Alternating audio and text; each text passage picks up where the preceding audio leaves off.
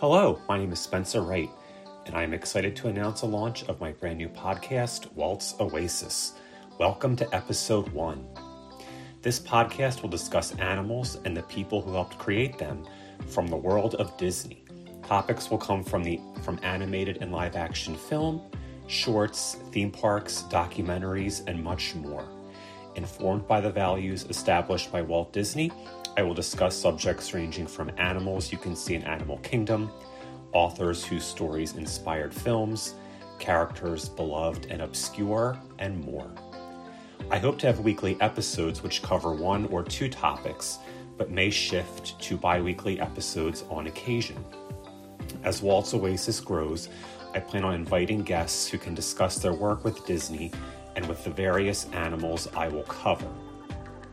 As some quick background information, my name is Spencer Wright, and I live in Delaware County, right outside of Philadelphia, Pennsylvania. I am a Walt Disney World annual pass holder and enjoy visiting often, especially Animal Kingdom. Some of my favorite places at Walt Disney World include Animal Kingdom Lodge, Gorilla Falls Exploration Trail, Epcot's Future World, now World Discovery, and Typhoon Lagoon. I am the author of The Enchanted Disney, Stories of Walt, Hollywood, and Live-Action Film, published this year through Bear Manor Media, which the Midwest Book Review has described as, quote, a simply fascinating and extraordinarily informative combination of biographic and cinematic history. You can find the book on bearmanormedia.com and amazon.com. Please follow the podcast on Instagram, on my personal page at Spencer Wright, 19070, and the show page at Walt Oasis, where I will post pictures of subjects discussed, and feel free to email me at waltoasis@gmail.com with any feedback, questions, or episode suggestions. Episode suggestions are always welcome. So I will now get started with the show's very first topic, the African painted dog. The African painted dog is a species of wild canine native to sub-Saharan Africa. It has beautiful patched coats mixed with blacks, browns, white, and tans. Their muzzles are generally black, and they have a bushy tail which is typically white-tipped. Each dog has a unique pattern similar to fingerprints, and each dog is strikingly different. They are also known for their round ears, which, somewhat resemble Mickey Mouse. They weigh in at about 40 to 79 pounds, with males slightly larger than females. African painted dogs are included as part of Animal Kingdom's Kilimanjaro Safaris, one of the park's most popular attractions, and they are seen on the left side of the safari vehicle shortly after one enters the savannah section of the attraction. They are in their own enclosure shared with no other animals. I recommend really focusing on and viewing and appreciating them, as the opportunity is relatively brief. Many guests, this includes myself, often tend to focus on zebra and giraffe that live on the savannah, especially baby zebra and giraffe, but those animals are easily visible throughout the rest of the savannah, as well as at Animal Kingdom Lodge, versus the African painted dog, which lives strictly on the savannah. They live in packs, typically of 7 to 20 members, but packs can number up to 40.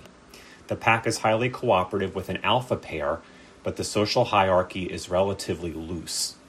All dogs in the pack will help with the care of pups. Those are the baby African painted dogs, as well as the care of sick and wounded members.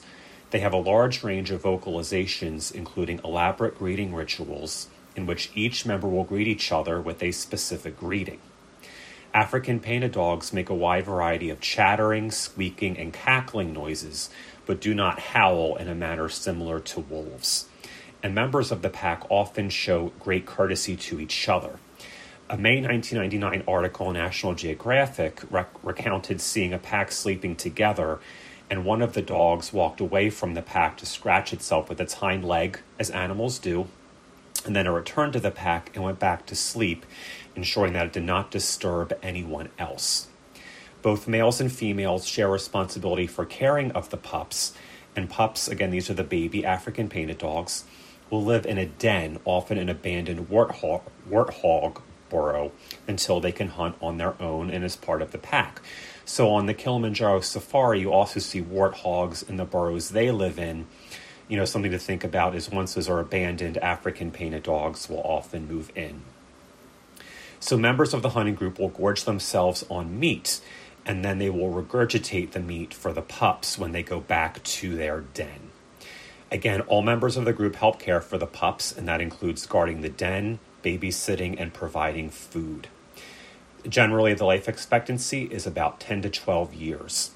Now, what African painted dogs are probably most well known for are being fierce and efficient hunters.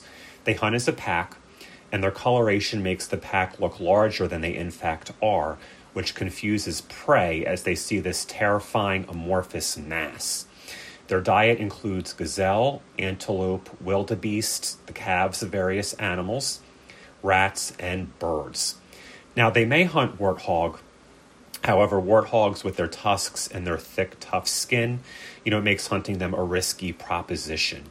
And they are probably Africa's most efficient hunters. According to the San Diego Zoo, African painted dogs catch targeted prey about 70 to 90% of the time. And this is in contrast to lions, which are only successful about 30 to 40% of the time. Packs can run up to 41 miles per hour for 3 hours, exhausting prey if they are not initially successful. So think about that, 41 miles per hour for 3 hours. That means running at that maximum speed, they can run 4 3/4 marathons in 3 hours. But they can run at a relatively slower pace, say 25 miles per hour for 4, 5, 6 hours. And then when they do catch their prey, they eat fast in order to avoid having their kills stolen by scavengers. So that includes hyenas and vultures, which may follow the dogs when they are on the hunt. A pack can easily consume an entire gazelle in less than 10 minutes, which they do to avoid losing their catch, typically to lions, who are the only natural predator of the African painted dog. The African painted dog, it is one of the most endangered species in Africa, and they were once spread throughout sub-Saharan Africa, but now they really only exist in small pockets in countries like Botswana, Zimbabwe, Zambia, Kenya, Tanzania, and Chad. Their population in the wild numbers about 6,000 to 7,000, and in past years they've had estimates that are quite a bit lower. According to the African Wildlife Conservation Fund, there are only about 650 packs left in the world. Again, they're one of the most endangered species in Africa due to habitat loss, human hunting, and diseases like rabies and distemper, which they'll acquire from domestic dogs, and they are especially vulnerable to rabies and distemper. Also, they do need a large habitat to thrive, and fragmentation in their habitat can make it difficult for them to migrate and to follow their prey. And so they will often rely on livestock, resulting in humans killing them who need that livestock as their income, and they need it to survive. Also, being hit by vehicles and caught in snares can lead to their death. In particular, poachers will set wire snares to catch antelope and other small animals for the bushmeat trade, resulting in the dog dying in the snare. They are also feared in part due to the way packs hunt, as well as the fact that when they catch prey, they will tend to catch up to the prey and begin to rip it apart, versus a lion, which will tend to grab and pounce on prey by the neck if they can and carry it off. There are aggressive conservation efforts to help save the African painted dog, in particular by the Disney Conservation Fund, which any visitor to Animal Kingdom will hear about quite often. So the Disney Conservation Fund, or DCF, was founded in 1995, and according to their website is, quote, committed to saving wildlife and building a global community, inspired to protect the magic of nature together. Since 1995, they've directed more than $120 million to various conservation efforts, as well as providing expertise in supporting organizations around the world. And efforts are focused on conserving specific animal species, addressing systemic problems, as well as protecting a wide variety of ecosystems. Now, the African painted dogs joined the savannah in 2015 at Animal Kingdom. However, well before then, the Disney Conservation Fund, the DCF, had provided funding for their conservation amounting to about $500,000. and these conservation efforts continue. So one example, in 2002, the DCF partnered with the African Wildlife Foundation.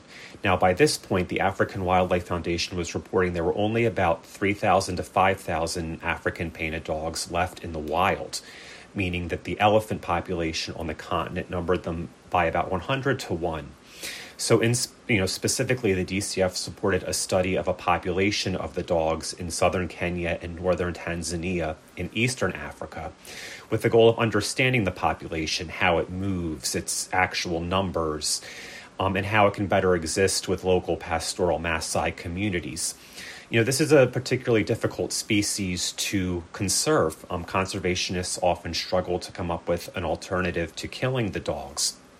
They have to present an alternative to people who otherwise kill them, because they do go after livestock, which people rely on as their income, as well as food to survive.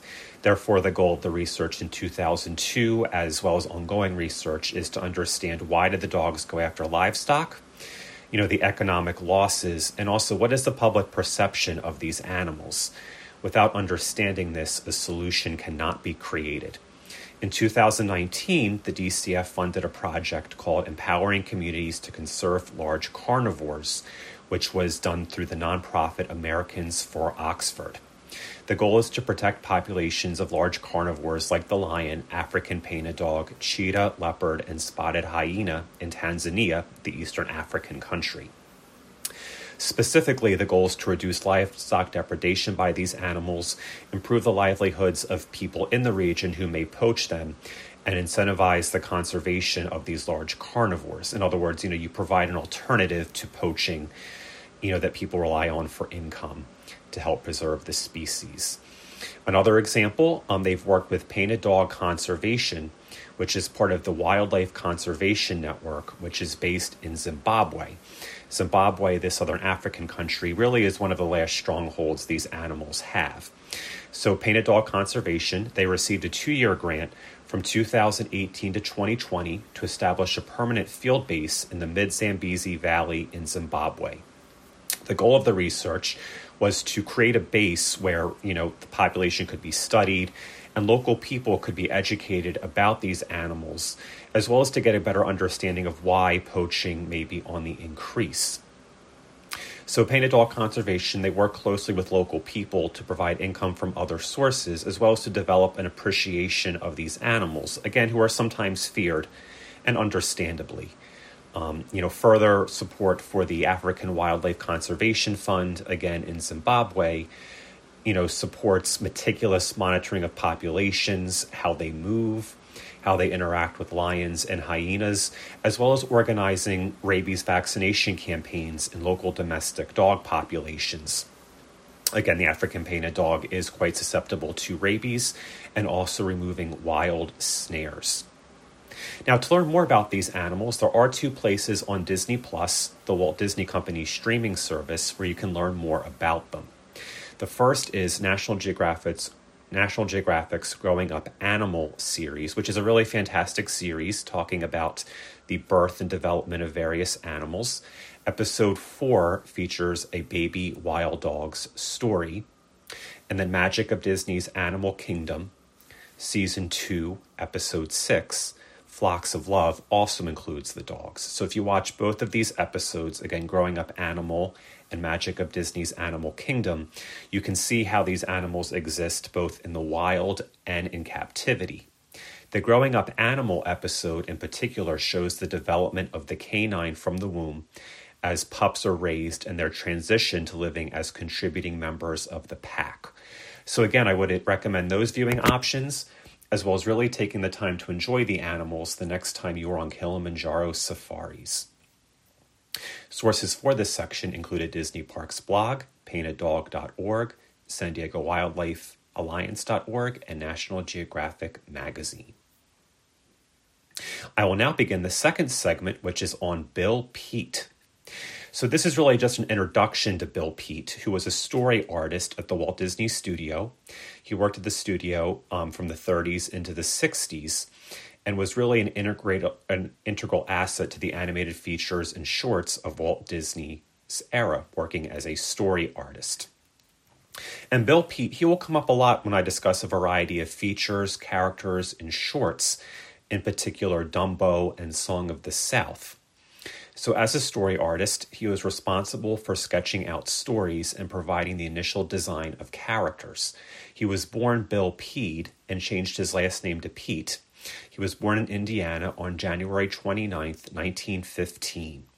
He said, quote, "Animal personalities have always intrigued me, and the desire to find out more about them made a reader out of me. As a child, he would go to the library often, walking 4 miles through winter weather if he had to, often reading books written by big game hunters and developing a fascination with African wildlife. His childhood did have substantial domestic difficulties, but he did look back fondly on playing in the creek and watching trains go by." He received some training as an artist, and the director of an art school he attended handed him a brochure for the Walt Disney Studios, who was looking for artists.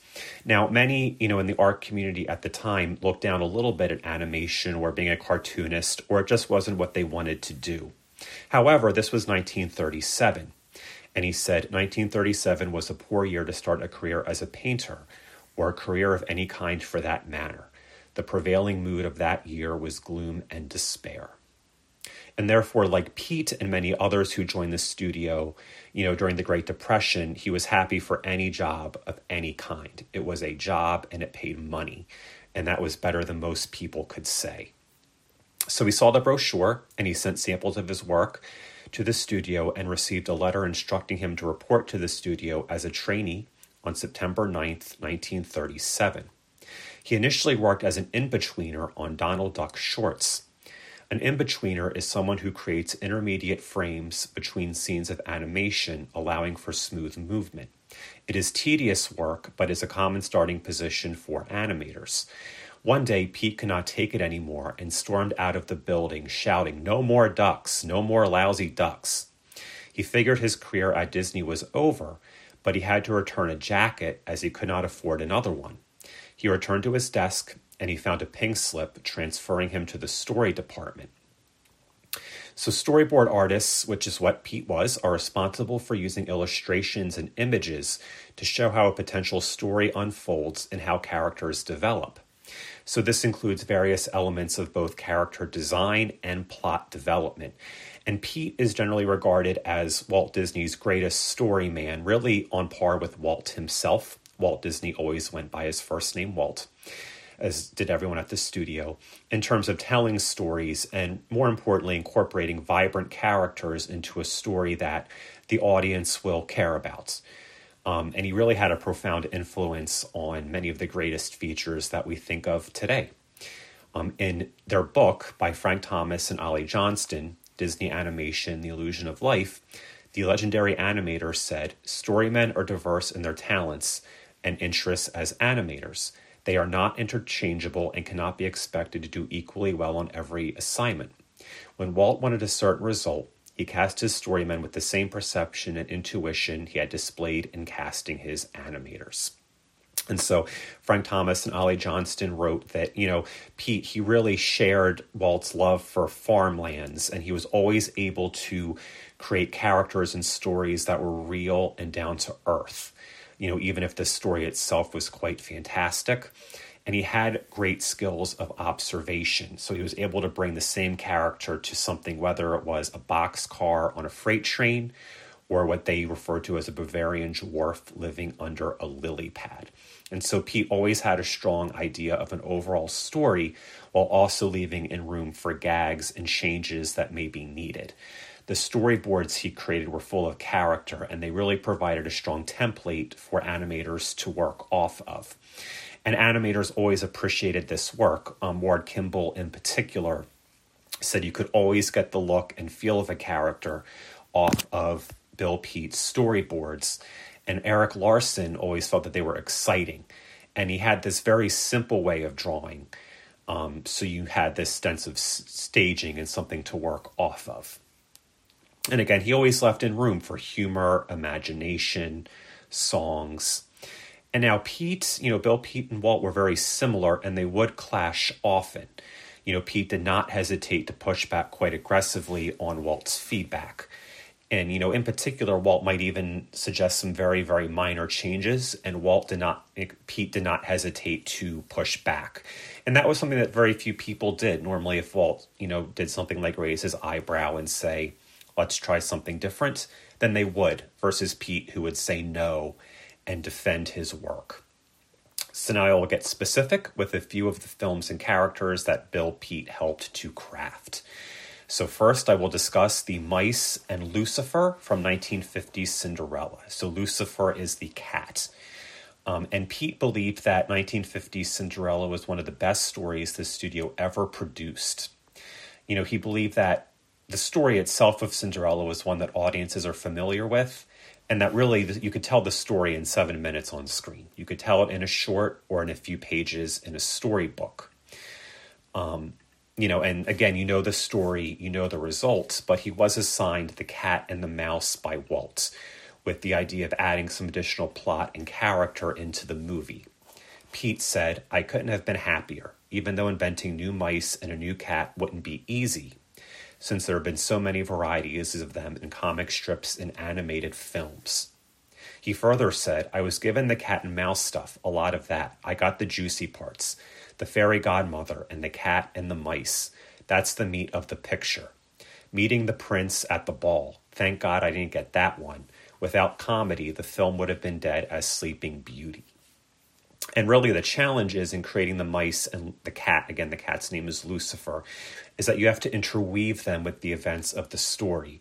The conflict between the cat and the mouse without detracting from the main plot. And as Bill Peet, put it, threading the comedy throughout the film. And so one of the things he did was ensure that each mouse have their own unique, strong personalities. In his autobiography, he described Jacques, a scrawny little mouse, and Gus, a plump, slow-witted one, played major roles in the picture. And they were heroes in outsmarting the villainous cat, Lucifer.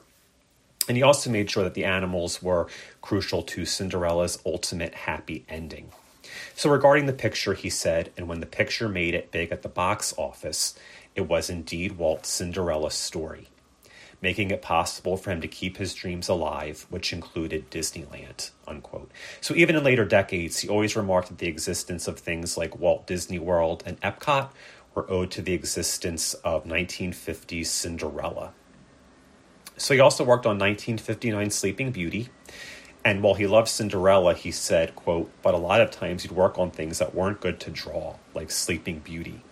He believed that Sleeping Beauty was an austere and inferior version of 1937's Snow White and the Seven Dwarfs, largely because it lacked small sympathetic creatures like those you saw in Dumbo and Cinderella.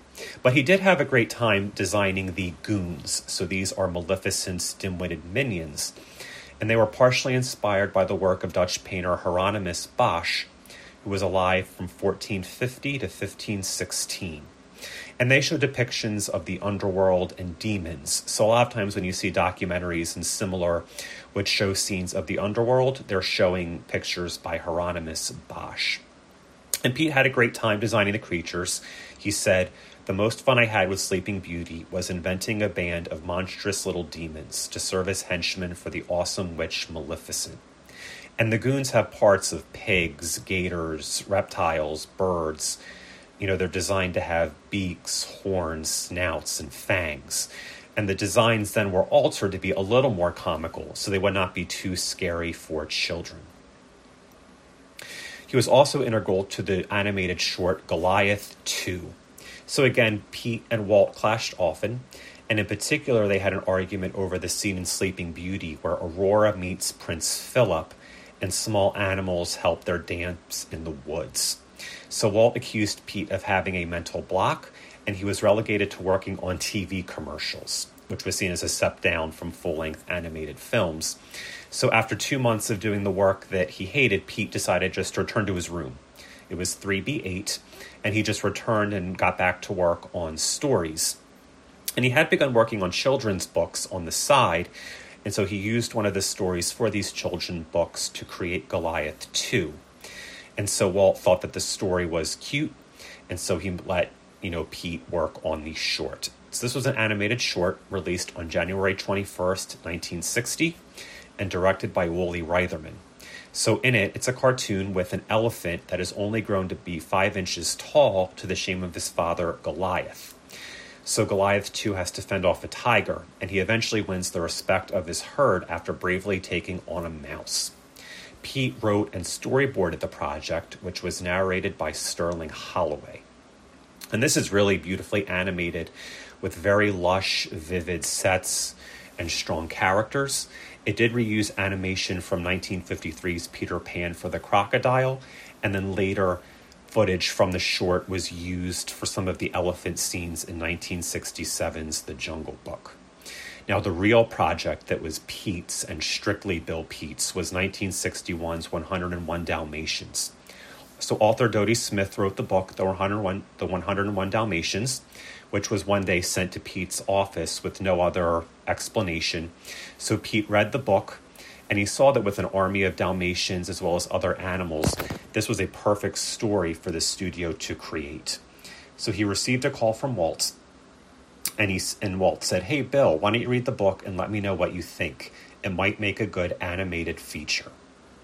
Mark Davis, who animated Cruella de Vil, remembered, "One of my personal favorites is a man named Bill Peet. He put together 101 Dalmatians. It was such an interesting film.